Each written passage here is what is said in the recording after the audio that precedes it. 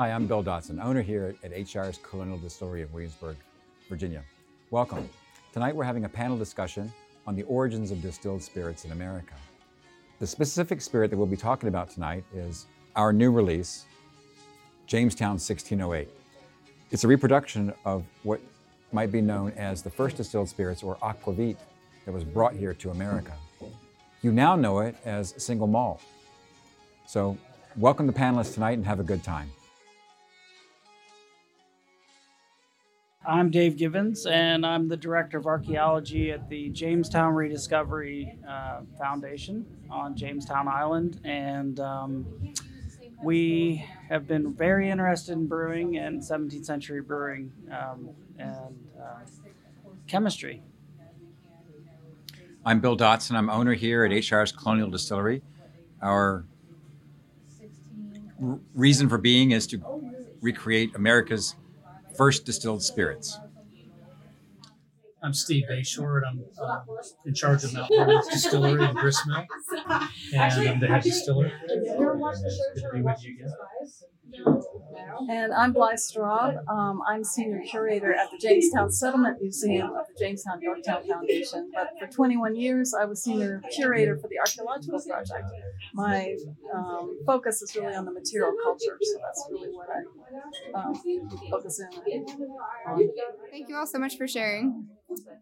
Just to give you all an idea, I'm going to read a little blurb about our Jamestown 1608 and where it came from. On August 29th, 2020, HR's Colonial Distillery released Jamestown 1608, the first edition of its period spirits line and recreation of the first spirit brought to America. This spirit is a grain-based single malt whiskey and is the pride and joy of 8 shires and their partner Jamestown Rediscovery. 1608 was handcrafted using applied archaeology and colonial period ingredients. The 1608 project took off after the team at Jamestown Rediscovery unearthed the first water to be found at the James Fort well since the time of Jamestown settlers, along with the remnants of glass stills used to distill spirits. This discovery led to a remarkable opportunity, the chance to recreate America's original spirit. Several broken replica stills later, the 8 Shires team attempted to create the old way of distillation. Water, grains, methods, and packaging all played a key role in the production of this colonial spirit. Now for our jumping into our questions portion. I wanted to start off with asking Bill if you would give us a little idea of what 8 Shires does and our mission here in Williamsburg. Our mission here is to recreate America's first distilled spirits. Rum, gin, bourbon, and single malt. Back then it was known as aquavit. And this is our first release of that attempt at doing that.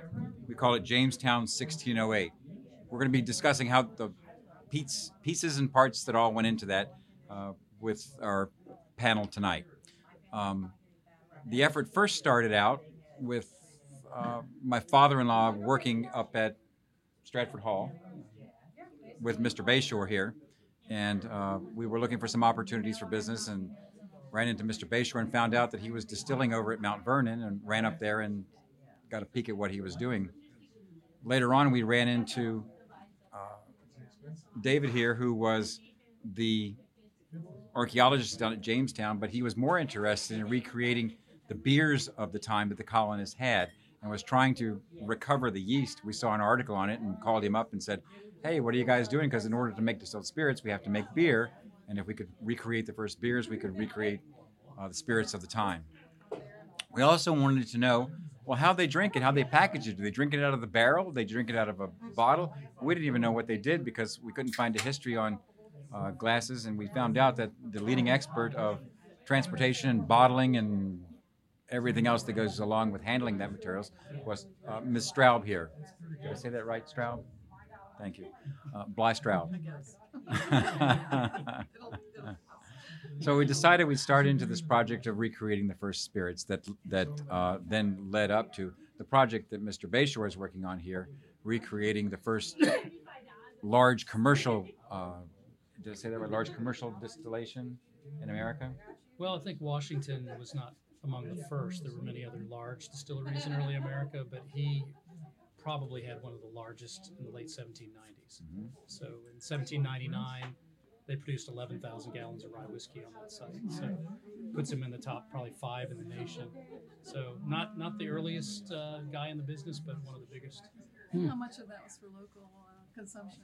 About 99% of it. 1% went to the mansion. Just about, there's at the time of his enslaved death, people were even given rations of rum and whiskey. Yeah. And then most went to Alexandria, which was a major port, and a lot of taverns. He was Yeah. basically a wholesaler. And so there were a few customers that one, George Gilpin, in 1799 purchased over 4,000 gallons of whiskey wholesale. Wow. So all that went into that market town of Alexandria. 7,000 gallons. And some peach and apple and persimmon brandy as well. People drink a lot. Yeah, they still do. Yeah. I'll drink to that. I think the per capita consumption, though, back then was higher, wasn't it? It was I like think it was. over 4 times today, I think, for men. Yeah. But as we'll probably Women and talk children, about, too, like the English history with that too, with gin. So waterborne disease was an issue, and people were concerned about good water. You might know in America where good water was near where you lived, but any traveling, anything like that, you stayed away from it. And the traditions really coming from Europe weren't to drink a lot of water. It's actually stated in the historical record that one of the worst things the colonists faced when they came here was that they'd have to drink the water. They were shocked they had to drink water because they ran out of their Or spirits. spirits. Libations. Yeah. Of the time. Thank you so much for sharing. Steve, do you have any more that you want to tell us about what's going on up at Mount Vernon? The project there really started in the late 1990s with archaeology because Washington's distillery had burned down in 1814, some 15 years after his death. And so Mount Vernon took over the state park with the restored gristmill there and did archaeology and realized there was enough here to rebuild it. So it was rebuilt between 2004 and 2007. Our initial goal was to be an educational institution that we are. We never thought we'd make a lot of whiskey, and then in 2009 we made a batch which was sold in 2010. It was unaged rye, they didn't barrel age then. And when it sold out in 3 hours, our executive director Jim Reese said, "You need to figure out how to make more whiskey." So it's built year after year like that, and we make about 1,400 proof gallons a year in 2 or 3 runs that are pretty small by craft distilling standards. But the nice thing is over time the whiskey's gotten better and better, and so we do barrel age, so it's not all unaged rye, because we're selling into a modern market. So we have several products and brandies that move quite well now, and we're able to keep it in stock more just because I think the early days there was a bit of a rush on it because it was been 200 years since any of that was around, just like what you're doing. So people are interested in the history, they're interested in what was consumed then, and if you can make it as authentically as possible, they're interested in that. And but again, I used to joke that we were just glad in the early days that distillate was flowing out of the still, and now we really care about what we're doing with fermentation and distillation and make it as good as spirits as we can. So it's come quite a long way since you were up there some years ago. So y'all are actually making the original spirit that George Washington made, and you're making some other period spirits too. Is that correct? Yeah, we make the original mash bill, the rye whiskey, so it's about 55 to 60% rye grain, around 30 to 35% corn, and the rest is malt. And then we have played around with single malt whiskey. We actually made rum 3 years ago for the first time, which came out really nice. And so every once in a while we get to do something special, which is fun from the production side of not just being stuck right on rye all the time. And there's some plans to do a couple other things in the coming years. We have a big anniversary, 2026, the 250th American Revolution. So we're open to release a couple special things in that year. So it's been like in all of our jobs, I think we get to play with nice toys and get it deeper into objects. And so it's fun doing the work in a restored building like that.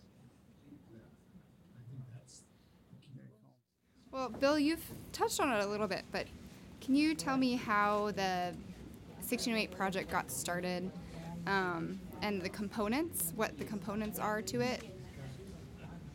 The ingredients that we thought were important that went into it was having some of the original water that the colonists had at the time.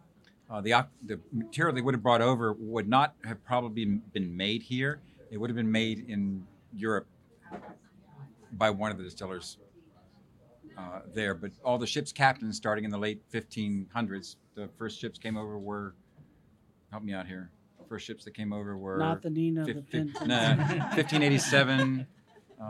Yeah, the 1580s Roanoke. Bly's actually on that project. Yeah. The first came over actually had ships manifests that included aquavit. So we imported malt from England, the oldest varieties that we could find to try and reproduce the malt. We had the water that David had dug up from the 1608, what we call the 1608 well at Jamestown. They had to cover it back up after they gave us the water. And we went to reproduce a period bottle that would have been used, which took some hard research on our part. I was going through pictures and found this one picture of a guy drinking his medicine from a square bottle and go, well, there's got to be more than just this one picture, which we found Bly to kind of go, well, how do they drink it at the time? So it was the still that David had discovered, the water from Jamestown Rediscovery, the bottle, and the malt from England. So all those were the ingredients that went into it. The first pieces that we were able to start to put it together were pieces of a still, and I was actually found out that to create the spirit, we had to make beer first. So we saw a magazine article about research into the first beers made in America that were made at the Jamestown colony settlement, and how they were trying to recreate the yeast that was used by taking samples from the bottoms of the wells that they had discovered. When I saw the article, I followed up with the magazine writer who helped me find David here, and that led to a discovery. They really did have stills back there. We're not sure that they used these stills to make liquor in the colonies that they had here. They were more used for research into metallurgy. Searching for gold.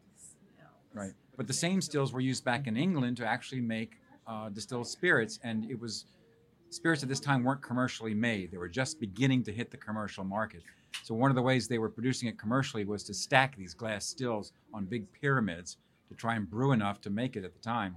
Copper stills at the time were not considered usable for drinkable alcohol because people were being poisoned, and we aren't sure yet from the research whether it was poisoned from a lead in the copper stills that they were afraid of, or whether it was from the lack of knowledge of removing the heads from the methanol and the acetone from it at the time.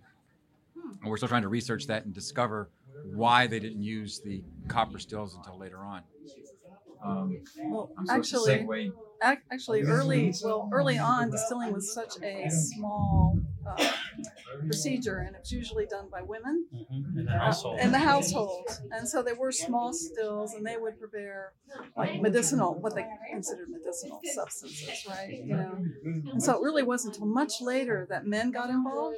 Became more of a scientific endeavor. They got commercial, and they were supplying the army during the Revolutionary War. That really bolstered, I think, the whole production of distilled spirits. So in the beginning, so what you've done is really a woman's task in the early 17th century. I'm comfortable with my feminine side, and if it requires being involved with distilled spirits. In fact, I'm very happy with it. once they started bringing in women, in the 1620s, and they increased the whole health of the colony. And a lot of it was probably because The women could make the whiskey. they were making the whiskey. Yeah. And they had the medicine to keep everybody doing well. So what did you happen to find? Because I don't know about this, about that water. You obviously probably tested that.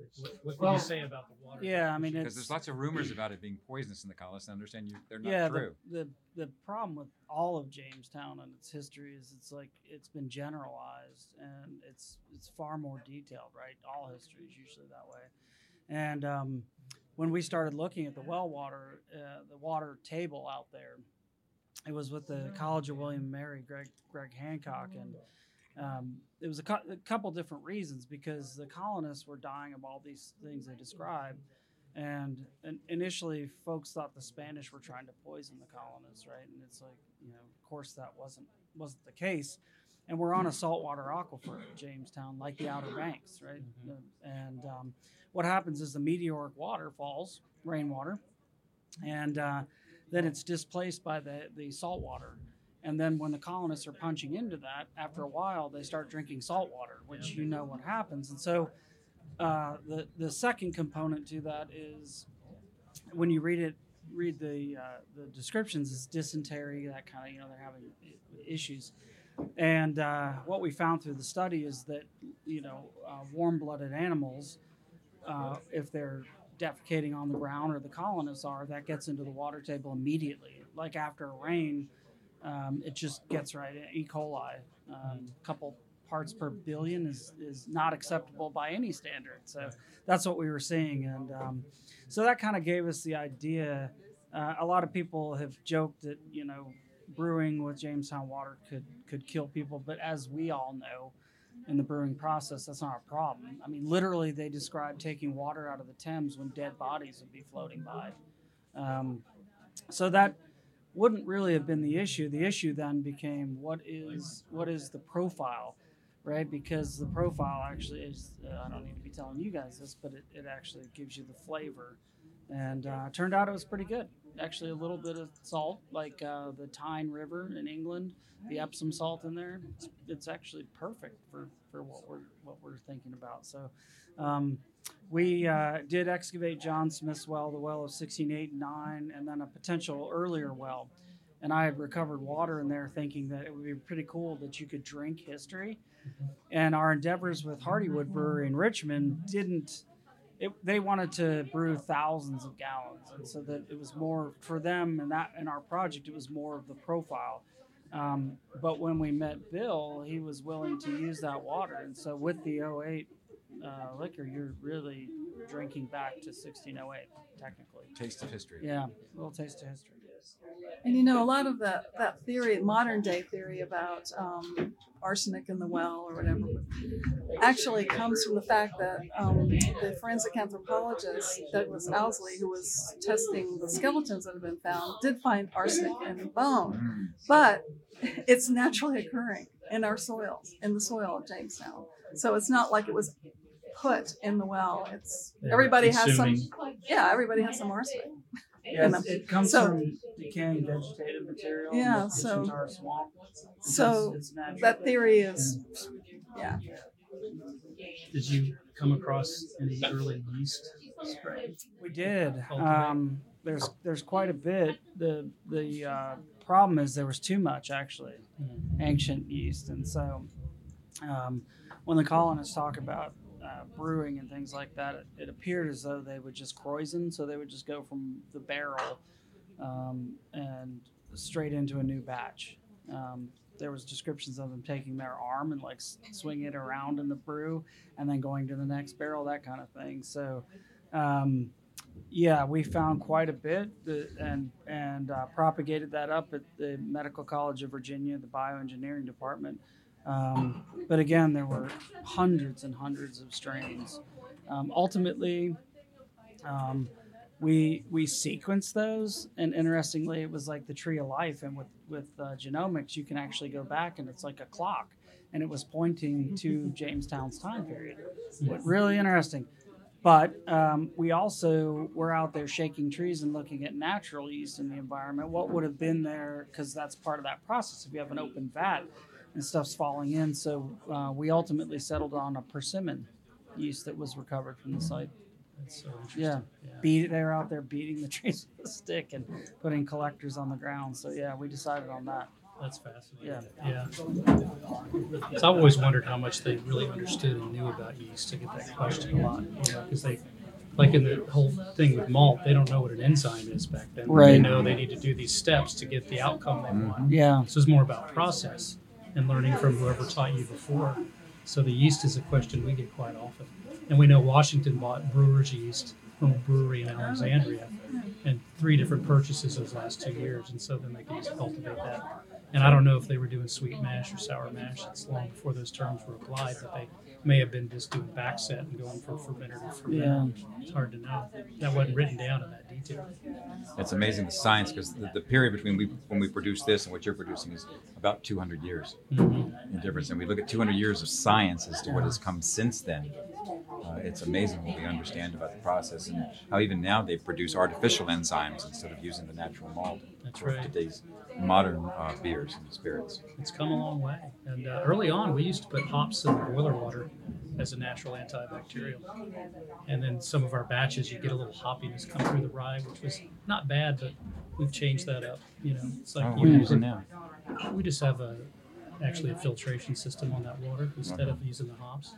But it's like any process you and I were talking about beer making, and Yeah. you kind of learn through your mistakes and make adjustments. Because I'm sure everything came off right the first time. The Yeah, first right? time. Yes, we did it the first time. No, we only broke two $2,000 glass stills to get started. Only 2, that's fine. But the really special thing, like all the components that you guys have been talking about, the really special thing is that this Jamestown 1608, like you really can get a taste of history because all the components coming together is like giving you a living taste of history. That the colonists at the time would have thinned the aquavit down with the local water. And so that's why we kind of reproduced that process to say, let's give you a real taste of history with the actual water from the well in a method that we think they would have used at the time. Well, we've touched on almost all the components. We talked about the water, the still, the grain, the malt from England. Bly, could you tell us a little more about just the time period and the containers that they would have used and how we came upon? Well, there's more I'd like to hear from Bly than just containers, yeah. because they had to transport beer, wine, and spirits at the time, but Yeah. spirits were not the major drink of the No, time. how did they So do there's other things that they during had that to do at era? the time. What were the major drinks and how were they transporting them? And can you give your input on that? Well, for transatlantic voyages, the most common thing were the cases of square bottles, and they're called case bottles. They're glass, and that was what we tried to work out for the container. It was very difficult trying to meet modern day expectations of hygiene and whatever, how you would seal it and so forth. But we found thousands of those at Jamestown, and a number of them were actually sealed with a lead collar with a cap that would screw on, screw threads. Those have not been found in England, only in the Netherlands. And it's my belief actually that all the distilled early spirits are coming from Rotterdam, which is a big area of the distilleries. They're being shipped out, imported to England, and then shipped out with the colonists coming to Jamestown. So the case bottles were a big thing. They would hold the distilled spirits, the gin, whatever, the aquavit, what they call aquavit. Then we also found, thousands of stoneware bottles that are made in Germany. They have little faces on them and medallions. They're called Bartman jugs. And they most likely carried wine because in the 1650s, when the English finally get around to making a globular-shaped glass container for alcohol, it's mimicking those Bartman jugs. And those are wine bottles that they're making. Beer would be sent in barrels, probably, for the most part, and we know that it didn't always survive the voyage. It wasn't always in good shape when it got. People complained that they got sick for drinking bad beer. So wine would preserve better than beer, and aquavit would be even better than that, for a drink. So it would be. We know that the first guys went through their alcohol very quickly. We know that from what we found archaeologically, all the Bartman jugs and the glass bottles, and they complained that they actually had to hide the sack, which is a fortified white wine from Spain or Canary Islands, that they had brought specially for their communion service. They had to hide it because that was being consumed as well. Yeah, in the early time period, it was quite miserable for the guys because they ran out of their alcohol very quickly, and there wasn't a new shipment coming in. John Smith complains that every incoming ship is a floating tavern, and the mariners on board can exact high prices for beer, food, all kinds of stuff. And half of the stuff the mariners stole from the supplies on the ship before they land. They actually stole supplies from what was meant for the colonists, and then sold it back at twice its value. It's called an East India increase. They're used to that with the East India Company. So it was quite miserable for our first colonists. Until they got established, produced their own products, Right. which took quite a few years. It did. What else was transported in glass back then? I'm just curious about that because in the more modern industry, in the 19th century, the first distillery to really bottle regularly was Old Forester. And if you go through the period of the 1700s, it's those jugs. You see the whiskey jugs, and then just Ceramic casks. Yeah, and then casks. So I don't know a lot about bottling of spirits at that 17th century. See, England was not really making bottles until the mid 17th century. Glass bottles, that is. So, yeah, it was all the distilled spirits from the Netherlands, as far as I know. That was it. There may have been some medicinal substances in glass vials, the rounded bottles and the long necks. There may have been some of those, but most of the medicinal substances were in earthenware containers, drug jars, called drug jars. Our research, though, took us with the Dutch after that, because a lot of the Dutch came over to the Caribbean islands and became some of the best distillers down there. We believe that that's where some of what we know as rum today came from. Although we know the Spanish were doing it in South America. Prior to that, we don't think it was the exact same methodology. The Spanish were using full cane sugar syrup. Yeah, that's the same sugar cane. That's what you need, right? Yeah. For that. But the Caribbean distillers were using the molasses that was left over there. And so the Dutch distillers that were making it in England became some of the earliest distillers in the New World. It was kind of an interesting transition as they all exited Europe. When pre-revolution, there was a lot more rum consumed in these colonies Yes. than whiskey. Whiskey was always there, but that's why you have all those rum distilleries on the East Coast, Yep. from New York down to All the way down. Carolina. And I think about 145 of them have been documented in raw materials that molasses came right in.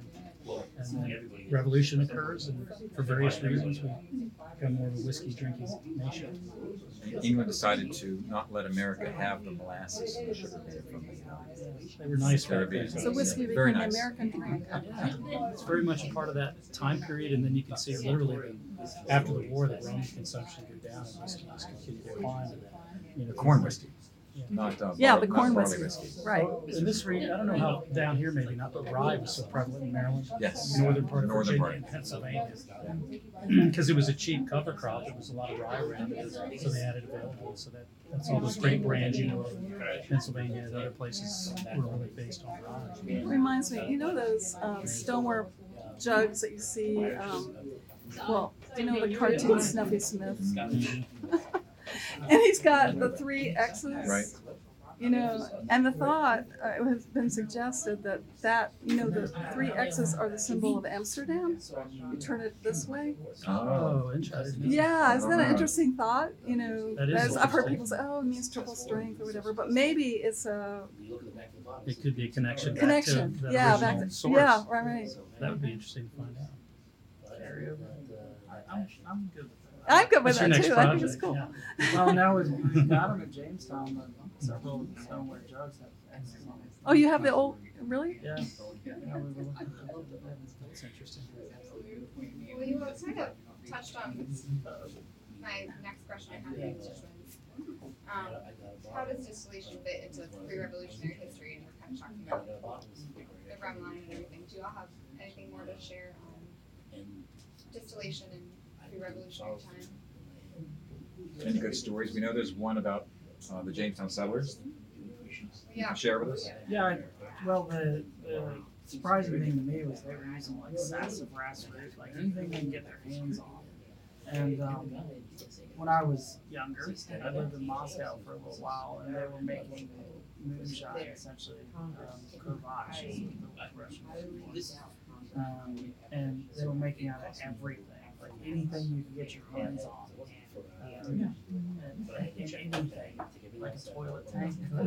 Yeah. And when you read the documents, you get that sort of idea that they're trying anything.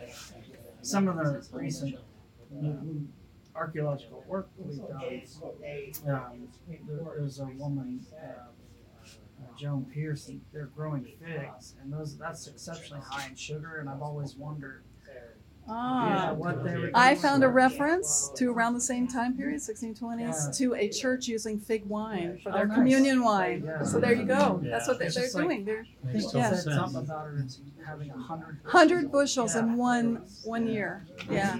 It takes so much to make a fruit-based alcohol. It's not really not apples. Or Does it brandy. really? Oh, It's yeah. a Unbelievable. But you think of the orchards that eventually got established in early America, and you know, a lot of those apples people today think about the red delicious. Those were cider apples. Yeah. Totally different. You know, they're not. You bit into them. They weren't good to eat, but they were all for cider. And then once there's pot stills, they're making lots of brandy. Although, you know, not aging it much. That's the other thing about the American market. You know, Washington one time was going to send some Virginia brandy to Lafayette, and in the letter is great. He says, "I could not find any up to the quality of what you can get in France," but he sent him some Virginia hams from Martha Washington. That's good. Because he could compete on that level, you know. But yeah, the orchards that once existed are kind of mind blowing when you think about what was here. And, but all of it can ferment, right? All of it. Got sugar. Well, now you got to do Ferment. fig wine. Yeah, right. That's your next project. He's been trying to talk me into it already. Yeah. But there's a story about John Smith and the Yeah, it's a very sort of untouchables kind of story, where he drags these Indians down into a cellar and they have a fire down in the ground and suffocate themselves essentially. And he writes that he brings them back to life using aquavit, the water of life, which is kind of an interesting play on that. But yeah, there's little. For a short time, they pay honor to him as being a demigod. Well, that I don't know, but he certainly thought he. He may have written that he was one, but doesn't mean that's what they thought. It's interesting how little is mentioned about brewing, and the equipment we have obviously may have been used for other things. And something to point out that artifacts that we dig up have many lives.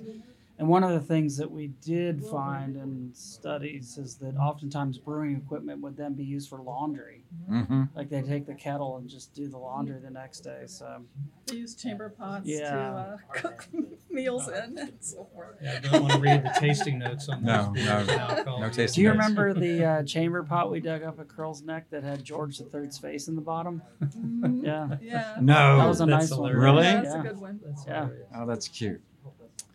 There's another story we had during the Revolutionary period of the Green Mountain Boys, where it's rumored that the night before they went to take fort at Ticonderoga, they would always go to the same tavern for their battles and get good and drunk. Well, the night before Ticonderoga, they ran out of the regular wine beer, the alcohol that they would drink, and so they fortified it with it was apple wine that they would drink, apple cider that they would drink and get drunk on, and they fortified it with rum the night before. And they got so drunk that night they decided they were going to start over that night rather than the next morning, according to the orders that they had.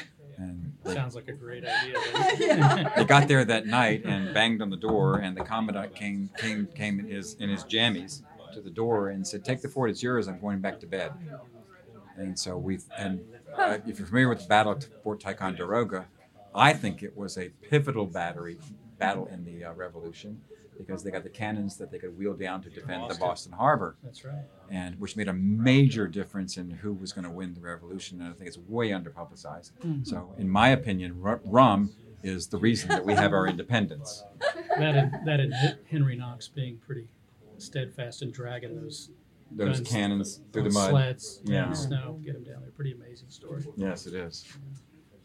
Trying to get them down the hill. Well, in the French and Indian War, Washington wrote for supplies of alcohol on the frontier because that was just so important to an army. Yes. But he also wrote and requested a chaplain to come as well, because he said the men on the frontier, without that sort of have the ration, but have some sort of balance to that, because there was also in the towns before they went further west a lot of taverns, so they were trying to keep them in fighting shape, because it wasn't just that, but also illness, as you all know. There's so many troops who are unable to fight, and if everybody's over consuming, that doesn't lead to too good of outcomes on the battlefield. Yeah. But they didn't eliminate the British rum ration really till the 70s, right? The 1970s. Yeah, British that's Navy. right. Red Tide Day Yeah, is what it's called. yeah, went that far. So Yeah, and the sailors were quite disturbed by that, from Yeah. what I understand. long tradition. Yeah. You need your grog. You need There's your another grog. project, grog. We actually serve a version of grog here, but the original version, I don't think anybody wants to drink. Well, he's got the data on it, so you're good to go. The data Do on I? grog? You've got data on I grog? figured you did. No, I don't know. The original grog, as we understand it, was simply a dash or two of lime or lemon, whatever they had at the time, with some sugar and some water mixed in with it. A placebo effect. Sort of, just Yeah. enough to give them their vitamin C. Okay. Oh yeah. Was what it was. Scurvy, So, yeah. to keep away from the scurvy. And that was the original grog. So some people here want to drink that grog, and I'm like, you won't enjoy that very much, because it's bad water and bad rum and rotten lemons and Well, you got to be authentic sometime, right? of course, yeah. Drinks of the age. Well, as we wrap up our discussion, I just wanted to ask if you all had any other thoughts or things you wanted to talk about with Jamestown 1608, the special reason we're here, before we open the floor up to some questions. I just think it's cool that, we all study the past and we have different things we do in life, but it's like we live in today, right? And so we study that past and bring it into a project like this. It's pretty amazing, because I think a lot of academics wouldn't cross over to that sort of project, but I think it's absolutely phenomenal, and I thought it's a pretty cool project. Well, I wish you'd give us more water. We only had enough water from him that we could sprinkle it and flavor quite a few bottles, so it's a very limited edition if you're interested in it. More thoughts you want to share? I just think it's a fascinating project to pull from that far back in the past of this continent to find what you found in the research, and then bring it full circle. It's a lot. It's a very unique project. So it's Been a lot of fun. Yeah. Yeah, we learn so much from reenactors and people who take on the garb of the past and sort of are actually like using the weapons and so forth. What you've done with the alcohol, it's really informative. It's good. It was interesting to break two stills too. Well, that's where our artifacts come from. That's right. That's why they're in the ground and not. Experimental archaeology. So you recreated an early industrial accident. as Yes, well we as did. making You should have activate. buried it in a trash pit. Might have found out where you know. OSHA came from. At least you weren't on fire when you did it. You did good. We did good. Yeah. Yes, we did. Thank you. So our 1608 project, as we've recapped here, was a combination of 4 items. Water from the original 1608 well that the colonists would have used. Malt from Europe as would have been used at the time period. Glass stills as we were able to reproduce from the time period, shards of which were inspired by the ones found at by the Jamestown rediscovery down in Jamestown. And what am I missing here? The bottles, recreating a version of the case bottles that we actually found in a picture of the period. That we could. It's interesting because I want to touch on that base before we go.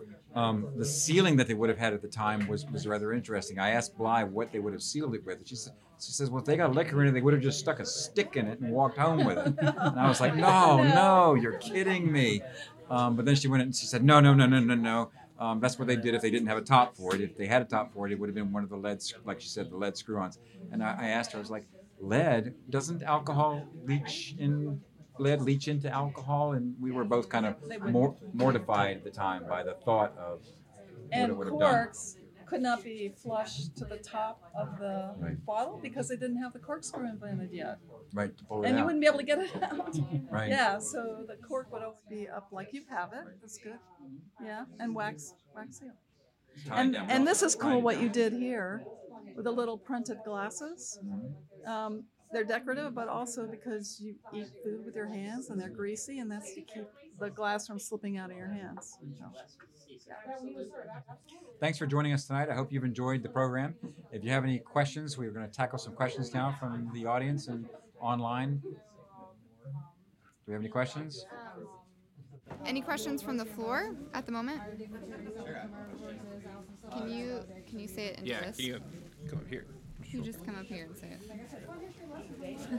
So, as we know, America has a lot different flora and fauna than Europe. So, do we know much about how they introduce items like corn into American whiskey? Because, corn and whiskey today are, one and the same. So, how do they add the new flora, all the stuff that they found, into the brewing process? Well, I don't know about whiskey particularly, but early on, they tried to make beer using what they say the Indian corn, and it worked. I mean, because they had no success with the other method because their mash or whatever, the heat was not good or something, right? And so. Yes, Yeah. the grains cook quite differently. Yeah. So American corn, it was hard to work with because you had to heat it up above temperatures they were used to using for the malt enzymes to work, and then bring it back down to actually get the sugars to go into solution. So there was some discovery that went on among the early colonists before they realized they had to cook the corn first before they added the normal European ingredients that they added into it. But the hard part about doing some of our research is we went back to European beer making. And if you ever go back into the research, don't be confused by the word corn. Corn in British English means grain. Corn to them, corn, what we call corn, is actually called maize. So if you were a proper American, you would call it maize or Indian corn. We would never refer to it as corn. Yeah, the what Bly was referring to, they actually made beer out of Indian corn, and it worked, and they reported back that it was actually very efficient. So we tried to make some beer out of Indian corn, and we malted it, and it oxidizes very quickly, the sugars, and so it tastes like cardboard. And so if you've ever had beer that's got rice or some of the other like corn, and it has that slightly cardboard taste, that's why. So the students drank it, 5 gallons of it very quickly. But yeah, it's As students will different do. different kind of thing. Thank you. Oh yeah. Yeah, I have a question. So when you distill, I know that there's the first 10%, last 10%, which is usually I think like methanol, right? Right, heads, hearts, and tails are the proper names. Right. And I know now methanol has lots of applications for cleaning, setting things on fire, whatever you want to do with it. Did they use the waste, or was it just waste? One of the projects that we're researching right now is when did they discover they had to separate the 3 parts out? At what time period did they? A lot of the discoveries that we've seen in the literature are that different people discovered different parts of distilling at different times. There was some literature that goes all the way back to Egyptian times for them distilling. And the question is, did they know to separate it out at the time? We still haven't found the exact time period where they were able to define heads, hearts, and tails out of it. We know that by the 1700s, they had an idea, but we don't know when during the 1600s they were able to separate it out. There's where some of the confusion of it comes up as to where they contributing the poisoning to the lead in the copper or to the methanol acetone that comes out in the heads. To give you a definition of it, the heads are generally methanol and acetone. The hearts are the ethanol that we all know and love, and the tails are all the larger alcohols. There's 9 major alcohols that come out when you distill in it. The wild thing about it is it's turbulence in the still that gives you some of the flavors to it as to how much of each of those you want to mix into it. So there is some other components in the heads. There's ethyl acetates and others that come out in the heads too, but it's predominantly methanol and acetone. But some of the flavors come out by keeping a little bit of that and keeping a little bit of the tails in there is where you get the best flavored whiskeys, not just taking the ethanol out. If you just kept the ethanol, you'd have what's it called? Everclear. Yes, thank you. You'd only have Everclear. Well, how much good does Everclear do you. It's just vodka when you add water to it. There's no flavor to it. When we go to distill, there's some things about beer, esters and Chuck, help me out here. Esters and at the bakery, esters and aldehydes, esters and aldehydes that come out into it. Those esters and aldehydes will actually ruin a beer. This is my beer man right here. He loves to make beer. Esters and aldehydes actually create sour beers, not the kind that you drink, but real sour beers that actually destroy the beer. But when you distill them, those esters and aldehydes and some of those long alcohols that come out or shorter ones in the heads and tails actually combine to make wonderful flavors in liquors that you don't get from the beers. We do is take like the mash run. We'll take the heads from that day, and the next day of mash, the heads will go in the still, and then we take another cut. So it's like we call it mash boost. It's high proof, but then you're going to make another cut to make sure you pull that out. Make sure you pull it out, right? We like to do it more with the tails rather than the heads. We have to keep the heads out. It's the different distilling styles. You can see right here, two of us sitting together doing colonial. Yeah, and then the tails is always a choice of how far down you want to go, because like with brandies, there are things in the tails notes that you want. Yeah. But you're also running against the clock. If it's like garbage in, garbage out. If you're running still too low, what's going back in from the tails is going to affect the overall flavor of the batch. People don't realize how small it takes to ruin a whole batch. Yeah, so we've taken over the years to cut those tails much higher than we used to in the early days, just to preserve those hearts as best we can. And so the question comes up is, what do they know in the colonial times to cut? And when do they cut it? And it hasn't been revealed in I might have a book I need to send you a PDF, because I think we've come across an English text that may indicate they knew a little more than I give you credit for about that. I think it's 1657. Oh, yeah. Yeah. I thought it was the 1700s. Good. Yeah, let's go into that. Yeah, because it's fascinating how much they did know. We don't give them enough credit oftentimes, even about safety. One funny story in one of these texts is that this one large distillery, it says, if there's an accident, you take good care of the men that are running the stills, and that kind of refers to the other workers as somewhat expendable. Guys that can run your alembic, you take care of. So it's just, think about industrial safety in 1660s, different story. And it also says never leave your still. And I used that one time a few batches ago because I had some staff, they're all great, but one or two would just leave their still and walk outside to do something. So I just pulled out a book out. This is from 70. You don't leave your still. If you have to go out, just tell somebody else you're headed out and stay on, because we're wood fire. So you have to be there. You can't dial it. Well, let me check the live stream and see if we have any questions from the live. Oh yeah. Oh, we got another question. Go ahead. You're speaking to the mic. It's actually for David and Bly. Let's see. My studies in the 1607 time frame. The people who came in on the first ships, there was one barber and there were two surgeons. Now, wouldn't possibly any of those be actually distillers? Bly mentioned it earlier about the women brewing, and that's absolutely true, and processing food, animals.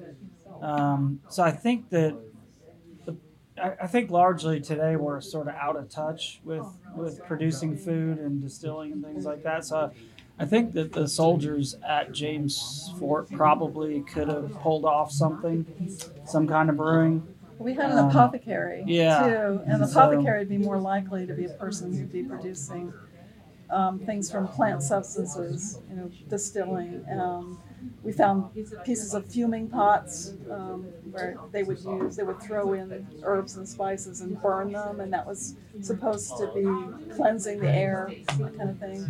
So the concept of the colonists being somewhat, running around in gunny sacks and just not being dumb, stupid, and choosing the wrong places has been it's been debunked over the past quarter century. And one of the things, especially with the recently, for example, we were looking at the renders for the 1617 church, the plaster renders. And the gentleman in NIST commented that he hadn't seen that kind of plaster work since Roman times. And, these guys are coming straight out of guild systems in London, and they're being projected into the New World in these strange places. But, they are at the top of their games. A lot of them, the soldiers and surgeons, as you mentioned, and apothecaries. And so, I think they could have pulled something off. Okay, thank you. Yeah. Well,